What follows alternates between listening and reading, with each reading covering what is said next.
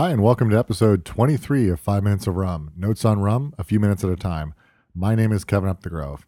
In an amazing coincidence, I'm going to discuss Ron Zacapa 23 here in episode 23. Sometimes things just work out.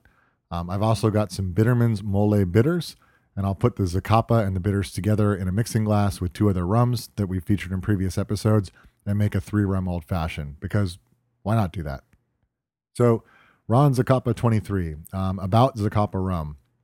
Zacapa is a town in Guatemala where this rum is produced. Production of the rum started in 1976 when the town celebrated its 100th anniversary.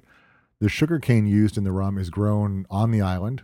They produce their rums using virgin sugarcane honey, which is the concentrated form of the first press of the cane. It's then fermented with a yeast that's extracted from pineapples and distilled in a column still. It's then aged up at 7,500 feet above sea level. And if you'll remember Montagna from episode 18, one of the founders of Montagna mentioned being inspired by visiting the Zacapa distillery and noting what elevation can do in the aging process. So in this case, it actually slows the aging process down in contrast to the English-style rums that are aged at the Caribbean at sea level, where the warmer air and the lower air pressure actually speed aging in the barrel. Zacapa 23 particularly, it's bottled at 80 proof or 40% alcohol by volume. The rum tends to run about $40 to $45 a bottle unless you find it on sale. It's actually readily available in decent or better liquor stores and liquor barns. The full name on the box is Ron Zacapa Centenario Sistema Solera 23. So let's break that down a little bit more piece by piece. Ron, remember Ron is simply rum in Spanish. Zacapa Centenario, that's the company name itself, and refers back to the company itself. Sistema Solera. Sistema Solera means that this rum is produced using the Solera method. So the Solera method is a specific style of aging spirits, and in this example, it's a rum that we're aging, although it could also be different types of spirits that are aged. The Solera process is not unique to rum. And in the Solera process, a series of barrels, which is also known as a Solera, are filled with, in this case, I'll just refer to it as rum. It could substitute whatever spirit you're aging in this case, but for our purposes, I'm going to call it the rum.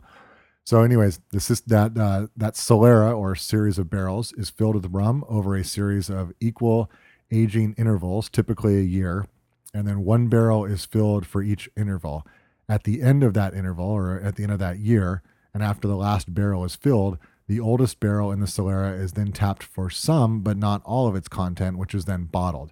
Then that barrel is refilled from the next oldest container, and that one in succession from the second oldest down to the youngest container, which is then refilled with new rum.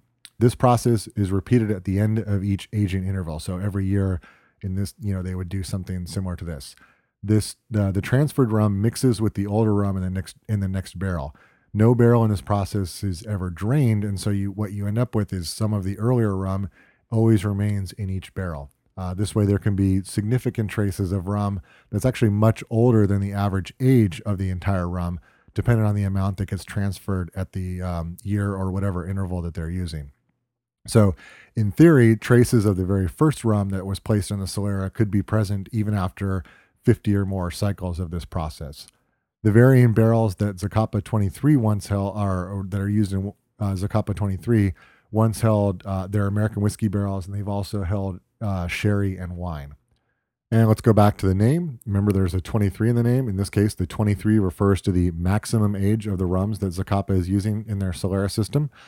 They blend rums that are aged between 6 and 23 years. I don't get too hung up on the 23 as an age statement, and I recommend that you don't either. Tasting the Zacapa 23. Appearance in the glass, when you hold it up to direct light, it's a very nice reddish brown. In ambient light in a room, it just will resemble a dark brown. And then if you swirl in the glass, the legs that develop will take a while to actually develop, and they take a while to fall down the sides of the glass. Aroma, the predominant smell that I pick up is the smell of barrel aging, or the woodiness that you get from barrel aging. It's not very sweet smelling. There is some sugar there, but not as sweet as some other rums in a similar category. It's very easy on the nose and very little astringency. Tasting the rum, I find it, very pleasant. It's just a little bit of sharpness on the tongue, and then a warmth that moves back down your throat. And like the aroma, you can, taste the woodiness of the barrel. I don't get a lot of residual sugar or sweetness overall when sipping the rum. And if you're comparing it to another Z rum like Zaya, I would say it's more woody than spicy or vanilla, and it's more dry than sweet if you compare those two. Finishing, a smooth finish. There's the, aforementioned warmth on the back of the throat that fades very nicely. And overall, it just has a really nice finish. This is one of my favorite sipping rums. This was my first quote unquote fancy rum purchase back in 2009 when I first started diving into this particular spirit. I've always held it in pretty high regard, even as I've tried numerous other rums. It's also one that I've been reluctant to use in cocktails because I wasn't sure how to best deploy it into a cocktail. I more or less I tend to just pour it into a rocks glass and go with that. In fact, it was on the table at Tiki Oasis 2012, Tiki Oasis 0012, as part of CSI Cocktail 2, which we talked about in episode 18. And while we were quick to pour, drams of this rum neat for those people that were at the table, I never actually thought about mixing with it. If you haven't tried it, I recommend getting a bottle, inviting some friends over, and just pour, sip, and enjoy. All right, so we talked about bitters before. In fact, I think we talked about them in episode 18. Going back to that one again. Again, what are bitters? Bitters are botanical matter such as barks and roots that are combined with alcohol and that are used as an additive in cocktails. That's the overly simplistic definition. They're also very strong in flavor and used in very small amounts.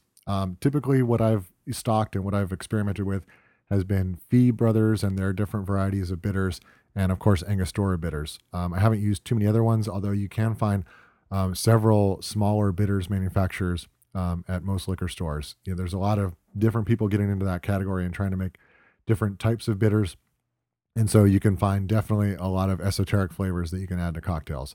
The one that we're having today in the cocktail is Bitterman's bitters. Clever. And it's their mole bitters. They have several. There's a link to Bitterman's in the show notes. They have several different flavors, but this one is the mole in particular. So the type of flavor that you're going to get with mole, if you're familiar with the flavor profile of mole in Central American or Mexican cuisine, is typically a smoked chocolatey flavor with some other spices, and so that's the kind of element that you're going to get when you smell this. The Bitterman's. There's a picture of this in the show notes as well. It comes in a bottle, about a 5-ounce bottle with a dropper in it, which is fantastic for dispensing a little bit of bitters. And I'm going to go ahead and smell this a little bit. And definitely, you can smell there's the chocolate element there. There's also cinnamon, probably a little bit of other spice in there as well. But it's definitely a unique smell to it. If you go to the Bitterman's website, in addition to the cocktail recipe that we're going to talk about in a moment here, they have another recipe as well that uses, coincidentally, Ron Zacapa 23 and their mole bitters. And so, I would, do a little bit of exploration in terms of bitters. You'll find some interesting flavors, but you'll probably find with some experimentation, some really interesting cocktails you can make with that. So today's cocktail recipe is the 3-rum old fashioned. I grabbed this recipe from SeriousEats.com, and it caught my eye because of the rums that were listed within the recipe. The recipe originates from, looks like Mike Treffin of the Franklin Mortgage and Investment Company, which is a bar in Philadelphia. There's a link to that in the show notes as well. This is very clearly a rum take on the old fashioned cocktail. With all the expected players. There's the spirit, there's sugars, there's bitters, and an orange garnish. There are many versions of the old fashioned, and this version there's no muddling. So if you've made an old fashioned before and used muddling, this one doesn't do that. And the orange is just a garnish, while the blend of the rums takes the stage, and the 2 bitters that are used add a little bit of depth. Now, this is somebody else's recipe, so I'm not going to second guess what they called it. I personally would probably not refer to it as a rum old fashioned. I feel like an old fashioned is pretty much, it's a whiskey cocktail. And so I'm not a big fan of just, substituting in a different spirit and calling it the same thing, i.e. a martini. So I might have given it a different name, but it's not my cocktail. And I do like the fact that you kind of know what you're getting when you go into it if you say rum old fashioned. And so in that way, I think the name kind of works. So the recipe itself, This is, you can go two different ways on this, and I'll talk about the variant in a moment. But the recipe as provided: 1 ounce of Appleton Estate Reserve rum.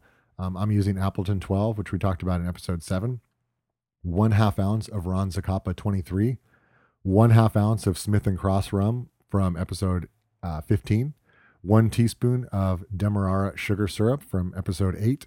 2 dashes of Angostura bitters and 1 dash of the Bitterman's Mole bitters. And so to create this, fill a mixing glass about half or 2/3 full with ice. Add the rum, the Demerara syrup, and both bitters, and then stir that with a bar spoon until it's very cold, probably about 30 seconds. And then strain that mixture into a rocks glass that's filled with either fresh ice cubes or 1 large ice cube. I have a link in the show notes to some ice molds that I picked up, silicone-based ice molds to make large ice cubes and large ice balls. I find that with the large ice cube, I don't really have any rocks glasses that they fit in when you use them at normal size. But if you split them into two giant triangles, they look pretty good in the glass, and they serve the purpose of having one slow melting piece of ice in your glass. And then garnish that cocktail once you've poured it out with an orange peel. Again, as a variant, there's another way to go about this cocktail. I would use 1 ounce of the Zacapa 23 and then dial back the Appleton 12 to a 1/2 ounce. And that is the version that I have here, the 1 ounce of Zacapa version. So I'm going to go ahead and taste that.